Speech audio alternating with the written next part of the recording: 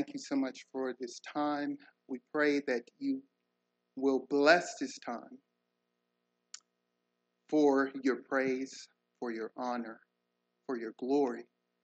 May you change and transform our hearts and our lives, that we would have ears to hear and hearts that will be willing to be obedient to you. Father, I pray even now that you would move me out of the way and that your Holy Spirit will work to bring forth your word to accomplish your purposes in your people for your glory and for the spread of the gospel. We pray this in your name, Jesus. Amen. I wanted to say, first off, thank you again for your love for us as a family and how kind you all have been to us through the years. You are really our church family away from California, because when we moved here, it was very difficult for us finding a church home. We went to many, many churches in Memphis and had no idea right here in our backyard until a friend of mine told me about this little church called Salem Presbyterian Church. And we were indeed blessed and have been blessed under particularly the ministry of Charles Todd, and with alongside of his precious bride, Judy. We've been very blessed, and thank the Lord so much for the kindness that has been shown to us.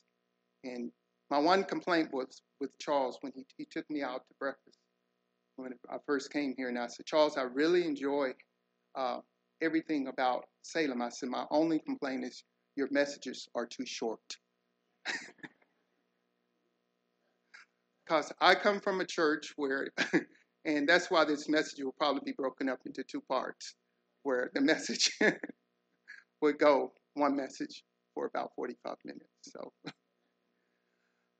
but I do appreciate not only that, but just David, for you assisting during this time, and particularly Joe McDaniel, the time that we have had the phone, and just your ministry and inviting me here before the sacred desk, and I do not take it for granted, given this opportunity, and for Lisa. I know she's not here, assisting with the bulletin, and everyone else, but thank you, and I believe I would say that on behalf of our entire family, that we do love you all, and you all have been so kind to us as a family. We do thank you. Well, I know that much of our attention this past week has been focused on Russia and the Ukraine. But even amidst this, I don't think that a day goes by on the news where we did not hear about the ongoing COVID crisis. As we have been going through this season of COVID, I know that we have heard several messages on suffering. I don't want to be the bearer of bad news, or more discouraging news for that matter, as we work our way through what many are calling the new normal. There is always good news amidst all the bad news we hear from the media. And if you listen long enough, you know they are trying to sell us a bill of goods that changes as fast as you can flick to the next channel. First it is, the CDC recommends one shot. No. Now the CDC recommends 2 shots. No. Now that we have the 2 shots, the CDC recommends you have a booster shot. No, you need to take 2 booster shots. Oh no, I meant to say you need to take 3. Now, and if you just took your first shot, you used to have to wait 4 weeks before you took your second. No, actually, the CDC says you need to wait 8 weeks before you take your second shot. And on it goes. Where does it end? If you weren't sick with COVID after hearing all that you hear on the news, you may think that you actually have COVID just by hearing everything. It's called COVID craziness. I used to be a scientist for a few years, and no, I am not a rocket scientist. But actually, something about this all spells out that it is not all right. So the point is not that COVID is not prevalent, but the preventative measures given. And I'm not here to get into a big debate over COVID and what you believe is right or what you believe is wrong. Listen, I want to be very sensitive to those battling COVID. And we should all take safety precautions to protect ourselves and others. And yes, do I believe that COVID is real? Absolutely. I, like some of you, have lost a loved one to COVID and lost a dear brother in the Lord to COVID. So I'm not making light of COVID. But if you listen to the media day in and day out, we all know that we will all wonder if anything they say concerning COVID is true. For many of us, the whole COVID situation could very well be a trial for us in how we respond and react to it all. Ultimately, as believers, we know that our appointed day of death is in the hands of the Lord. And we can do nothing to change that appointed time. Our time is in His hands, is it not? Yes. So this morning, let us try to focus our attention on how trials help to strengthen us. This morning, and Lord willing, next Lord's Day, we will be looking at the letter called James. Particularly, we will be looking at the first part of James. Let's turn to James chapter 1, if you will. James chapter 1.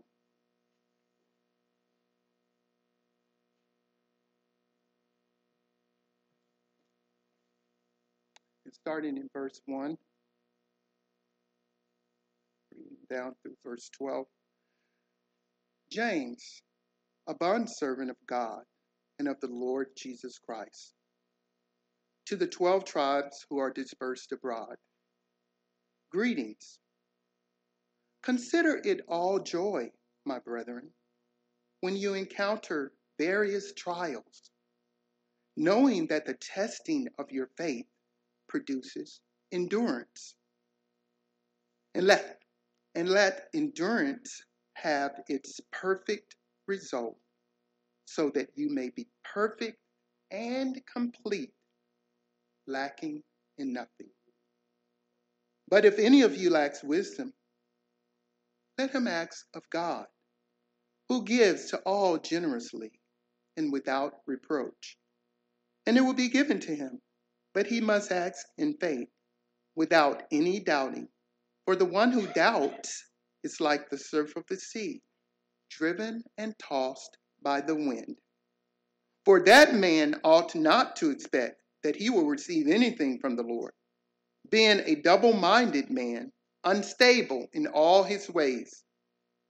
But the brother of humble circumstances is to glory in his high position, and the rich man is to glory in his humiliation, because like flowering grass, he will pass away.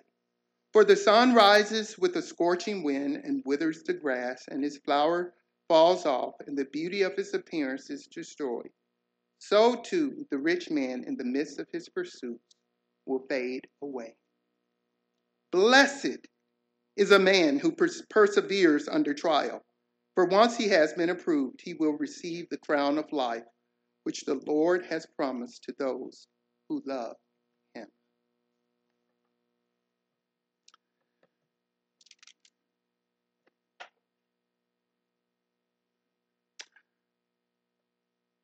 James is the author of this book and was very acquainted with our Lord.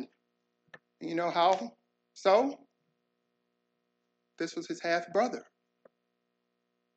the Lord's half-brother. And in fact, he had personally seen the resurrection of Christ.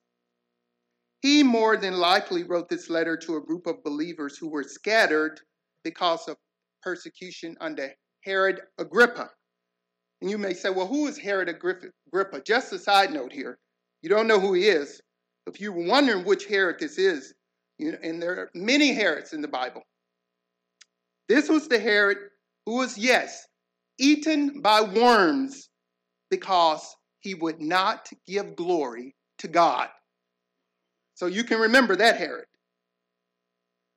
James' major focus in this section is that if a person's faith is genuine and real, then it will prove itself during times of trouble. So I've entitled this message, Enduring Trials, Enduring the Trials of Life. We know that it is easy to say that we are a Christian when things are going our way. No bumps in the road. Everything is smooth and easy. What about when the rug is pulled from under you? And the going gets tough. How are you when you are persecuted at home, at school, or in your job? Let's move that up a notch. How is your faith when you lose your job? How is your faith when you are in a financial crisis with the loss of all your savings, which I would venture to say that could be the case of many of us right now? What about you when you get the news about a terminal illness, which might be you or one of your close family members? And personally, I am living that right now. After getting the news of one of my siblings who has cancer,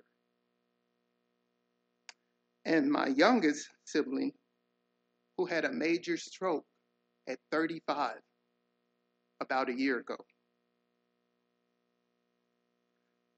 What about if a good friend or family member is tragically killed? Most of us have already experienced things like that in our lives. If not, keep living. You will. Christian in Pilgrim's Progress, which we have been reading together as a family, fell into the slough of despond, as well as having to go through the valley of the shadow of death to get to the celestial city. He met many other characters along the way, such as Mr. Worldly Wise Man. What a name is that? Worldly Wise Man. Can you be worldly and be wise? Not possible. And Hypocrisy, who meant him no good but only harm. In other words, dear friends, at some point you will encounter trials. When I was in seminary years ago, and two very dear friends who took me in as part of their families when I first moved to California, which, to be real honest, in and of itself, going to California for the first time, a very strange land. And it was very new to me back then.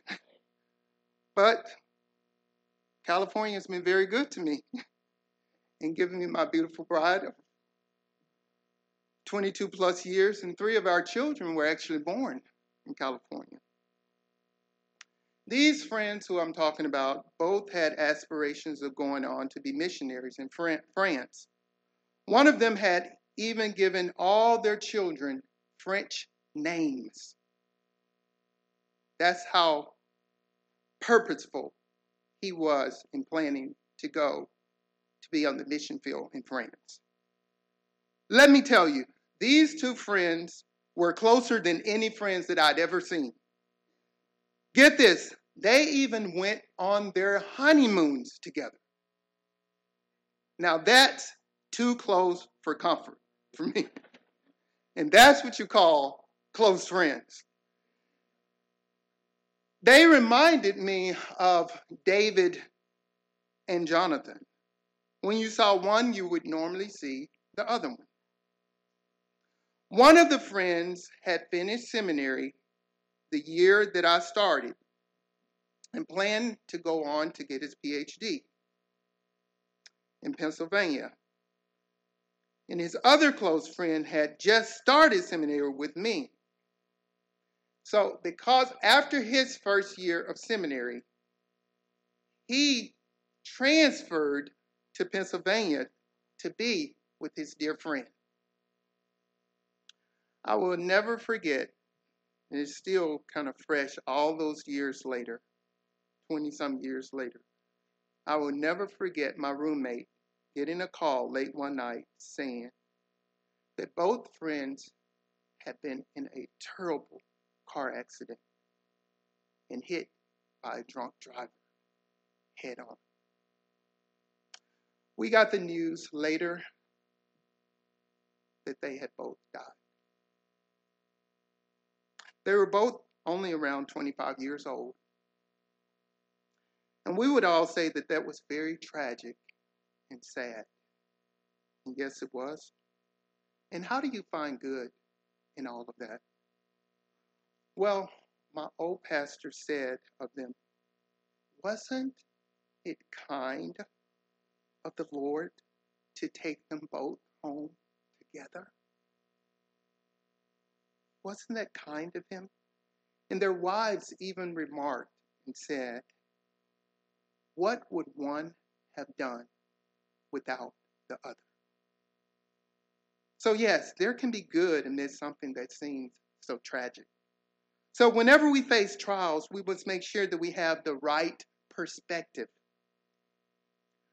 When we think of a biblical character who endured trials, which Old Testament biblical character would our minds go to? Who? Job. Passed the test. Job 5:7 says, for man is born for trouble as sparks fly upward. Friends, Job went through some of the worst trials imaginable. He lost his children, his livestock, which was very valuable back then. In essence, he was stripped of all of his material goods. His body was afflicted with painful boils. And the worst thing of all is that in Job 2:9, his very own wife told him to do what? To curse God and die. What a wife. After Job's so-called friends have spoken to him and given him their counsel, God speaks to Job, starting in Job 38 and asks him a series of questions such as, where were you when I laid the foundation of the earth? Have you ever in your life commanded the morning, caused the dawn to know its place? Do you give the horse his might? Do you clothe his neck with a mane? Is it at your command that the eagle mounts up and makes his nest on high? This goes on and on all through chapters 38 and 39. Question after question after question. Then the Lord said to Job, will the fault finder contend with the Almighty? Then the Lord answered Job out of the storm and said, now gird up your loins like a man. I will ask you, and you instruct me. Will you really annul my judgment? Will you condemn me that you may be justified? Or do you have an arm like God? And can you thunder with a voice like his? And this continues in chapter 40 and 41, and then in chapter 42. And it says, then Job answered the Lord and said,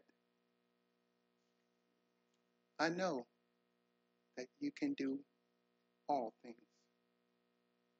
and that no purpose of yours can be thwarted. Who is this that hides counsel without knowledge? Therefore I have declared that which I did not understand, things too wonderful for me, which I did not know. Hear now, and I will speak. I'll ask you, and you instruct me. And this is what Job said. I have heard of you by the hearing of the ear, but now my eyes sees you. Therefore I retract, and I repent in dust and ashes. He knew how great God was and how small and puny he was. So trials test our faith to see how strong it is. These trials tested Job's faith. And would you say that Job passed the test? Yes. Abraham may have had the ultimate test, where in Genesis 22, he was called to offer up his son. And you remember that Abraham was 100 and Sarah was 90 when their son of promise, Isaac, was born. Then Abraham was told to take Isaac to a mountain and sacrifice his only son of promise.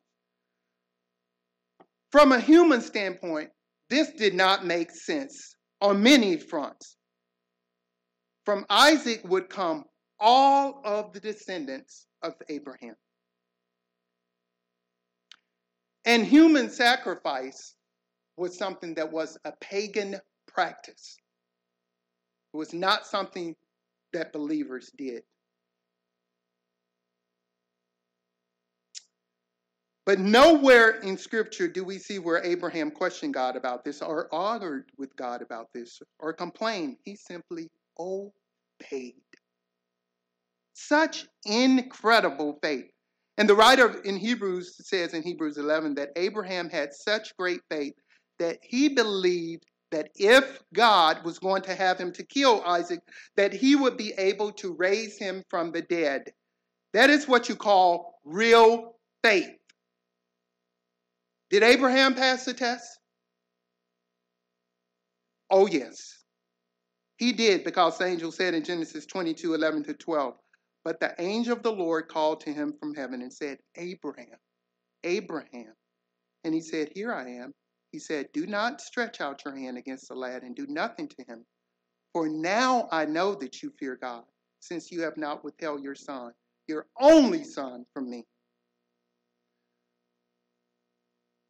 Truly, I do not think I would have passed that test. I do not. Trials not only test the strength of our faith, but trials also help us not to boast in ourselves. Remember the Apostle Paul in 2 Corinthians 12:7? He was given what? A thorn in the flesh. To do what? To humble him. So trials not only help to make our faith strong and not to boast in ourselves, but they also help us to have the right perspective on worldly things and show us what we really love and what is most important to us. I know that this has really hit home with many of us recently. We've had to evaluate afresh and anew what is essential, such as cars, furniture, and other stuff we may have, and how important are trips that we so-called must take. I know that we have been making many, many trips to the landfill to get rid of lots of stuff. I recently heard a pastor remark, and I'm paraphrasing, that if there's anything that you feel that you cannot do without in this life, you should really reevaluate where you are in your relationship to Christ and what is most important to you. We know Moses had that perspective, where in Hebrews 11:26 the writer says, considering the reproach of Christ greater riches than the treasures of Egypt, for he was looking to the reward. So trials strengthen us, help us not to boast in ourselves, help us to have the right perspective on worldly things, and trials can cause us to have a longing for heaven. Paul says in Romans 8:18, "For I consider that the sufferings of this present time are not worthy to be compared with the glory that is to be revealed to us." Trials also teach us to value what God has blessed us with. The world tells us that we get all we can in this world, and at any cost, then we will so-called be blessed. In other words, the world shouts the mantra, eat, drink, and what? Be merry, for tomorrow we die. It is as if they say, get all you can get while the getting's good. Faith, on the other hand, tells us to value God's word. Obey it and you will be blessed. Just like it says in the hymn, trust and obey. For there's no other way to be happy in Jesus but to trust and obey. Believe it or not, but trials teach us the blessings of obedience. When we obey God's will, even in a trial, we will be blessed. Yes, Christ was whipped, beaten, scorned, reviled, and suffered more than any other person has ever suffered. 1 Peter 2:23, speaking of Jesus, when he was reviled, he did not revile in return. When he suffered, he did not threaten, but continued entrusting himself to him who judges justly. Paul tells us in Philippians 2:8-9, speaking of Jesus, the perfect example of responding to trials here, it says, he humbled himself and became obedient unto death, even the death of the cross. Wherefore, God also hath highly exalted him. So trials put us through suffering so that we can obey and receive the full blessing of God. Trials also enable us to comfort others who are suffering. Yes, and I said believers should help those who are suffering.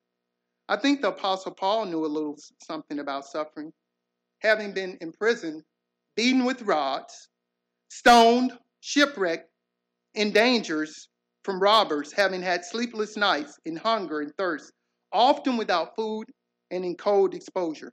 In 2 Corinthians 1:3-4 is a passage I often write in cards to believers who are suffering. And here Paul writes, "Blessed be the God and Father of our Lord Jesus Christ, the Father of mercies and God of all comfort, who comforts us in all our affliction, so that we will be able to comfort those who are in any affliction with the comfort with which we ourselves are comforted by God." So we go through trials for the purpose of comforting others with the comfort we have received. Sometimes we say to other believers that little phrase, "I understand. We understand." Do you really understand? Have you been through or experienced a similar type of trial? It is great that God allows us to learn by experience so that we can truly instruct and comfort others. The first question to the Westminster Shorter Catechism, which I'm sure we all know, which is, what is the chief end of man? Answer, class? Man's chief end is to glorify God and to joy him forever. One has very well said that if our chief end is to glorify God and if our trials enable us more fully to answer the end of our being, it is well that they should happen to us. Some of the reason for trials is that trials give us endurance and strength. So back to James 1. James 1. Chapter 1. We're looking at, again, I said it verses 1-12, and of course we're not going to get through all of this. Look in verse 2 here. In verse 2. Here James tells believers to do what? Consider it all joy. And some versions say, count it all joy, my brethren, when you encounter various trials, knowing that the testing of your faith produces endurance. So to endure trials, the first thing you have to do is to have an attitude of joy. In the original, the word for consider meant to evaluate or count. Most of us know that we don't normally face trials by rejoicing, unless you are the Apostle Paul, that is, who while in prison in Rome in Philippians 4:4 said, rejoice in the Lord always. And again, I will say rejoice. There he was in prison saying this. I know many of you are familiar with the name Corrie ten Boom. She was a Dutch watchmaker whose family helped many Jewish people to escape from the Nazis during the Holocaust in World War II. Corrie ten Boom, who was tortured, beaten, and starved by the Nazis, had a Christ-like attitude, and in her book, The Hiding Place, said, even as the angry, vengeful thoughts boiled through me, I saw the sin of them. Jesus Christ had died for this man. Was I going to ask for more? Lord Jesus, I prayed, forgive me and help me to forgive him. This does not mean that you go around with a mask on in quarantine saying, isn't it wonderful today that I am stuck in my room for the next 10 days? It is also not so much about a feeling. I must admit, I wrestle with this a bit on how one can consider it all joy when you are going through a trial. The joy is not so much about the feeling, but as it is about Jesus. And he uses the trial for our benefit to bring him glory. In other words, we must look way beyond the trial and look at the Christ of the cross who suffered more than we can ever begin to think or imagine. A believer has to make a conscious attitude to face the trial with joy. In other words, nothing outside can touch your true joy on the inside. Amen? I guess another way to say it would be to say that you welcome a trial in some sense because you know it will draw you closer to Jesus. Let's focus on the word trial for a few minutes. The word trial gives the idea that there is trouble, or it can be seen as a word that breaks the pattern of comfort and happiness in someone's life. Some people think that they are having a trial when they're having a bad hair day, or that it's a trial if they can't have their favorite food, or it's a trial coming to church in the rain, or dealing with their in-laws, or as in our case this morning, trying to find a pair of socks that match. Well, I'm not quite sure those all could be categorized as trials. So would you say that your happiness has been broken in the past week? The verb form of trials means to put someone or something to the test with the purpose of finding out what that person is really made of. God gives these trials to prove one's faith and to show how real and strong someone's faith really is. Warren Wiersbe said, our values determine our evaluations. If we value comfort more than character, then trials will upset us. If we value the material and physical more than the spiritual, we will not be able to count it all joy. If we live only for the present and forget the future, then trials will actually make us bitter and not better. They will make us bitter, not better. I don't know if you have ever thought of it this way, but every trial is a test. And if the believer fails the test, it is no longer a trial, but becomes a temptation. Remember that this is really a way of life. That is why James says in verse 2, that four-letter word, when, not if you encounter various trials. It could also mean whenever, which speaks of an unplanned occurrence that surrounds you. The fact of the matter is that if you live long enough, you will fall into trouble where there seems to be no way out. When James says various trials, he is talking not so much about the number of trials, but about the different kinds of trials we have. Listen, beloved, we all have them. Trouble in our families, do we not? Even though marriage is the grace of life, we have trouble in marriage. from our friends, on our jobs, at school, with our country. It comes in the form of persecution, criticism, illness, death of loved ones, inflation, which we are all experiencing right now at the gas pump and with the food prices, are we not? Personality conflicts and the like. In other words, trouble is a way of life, so none of us escapes them. We experience them. We will continue next week. Let's pray.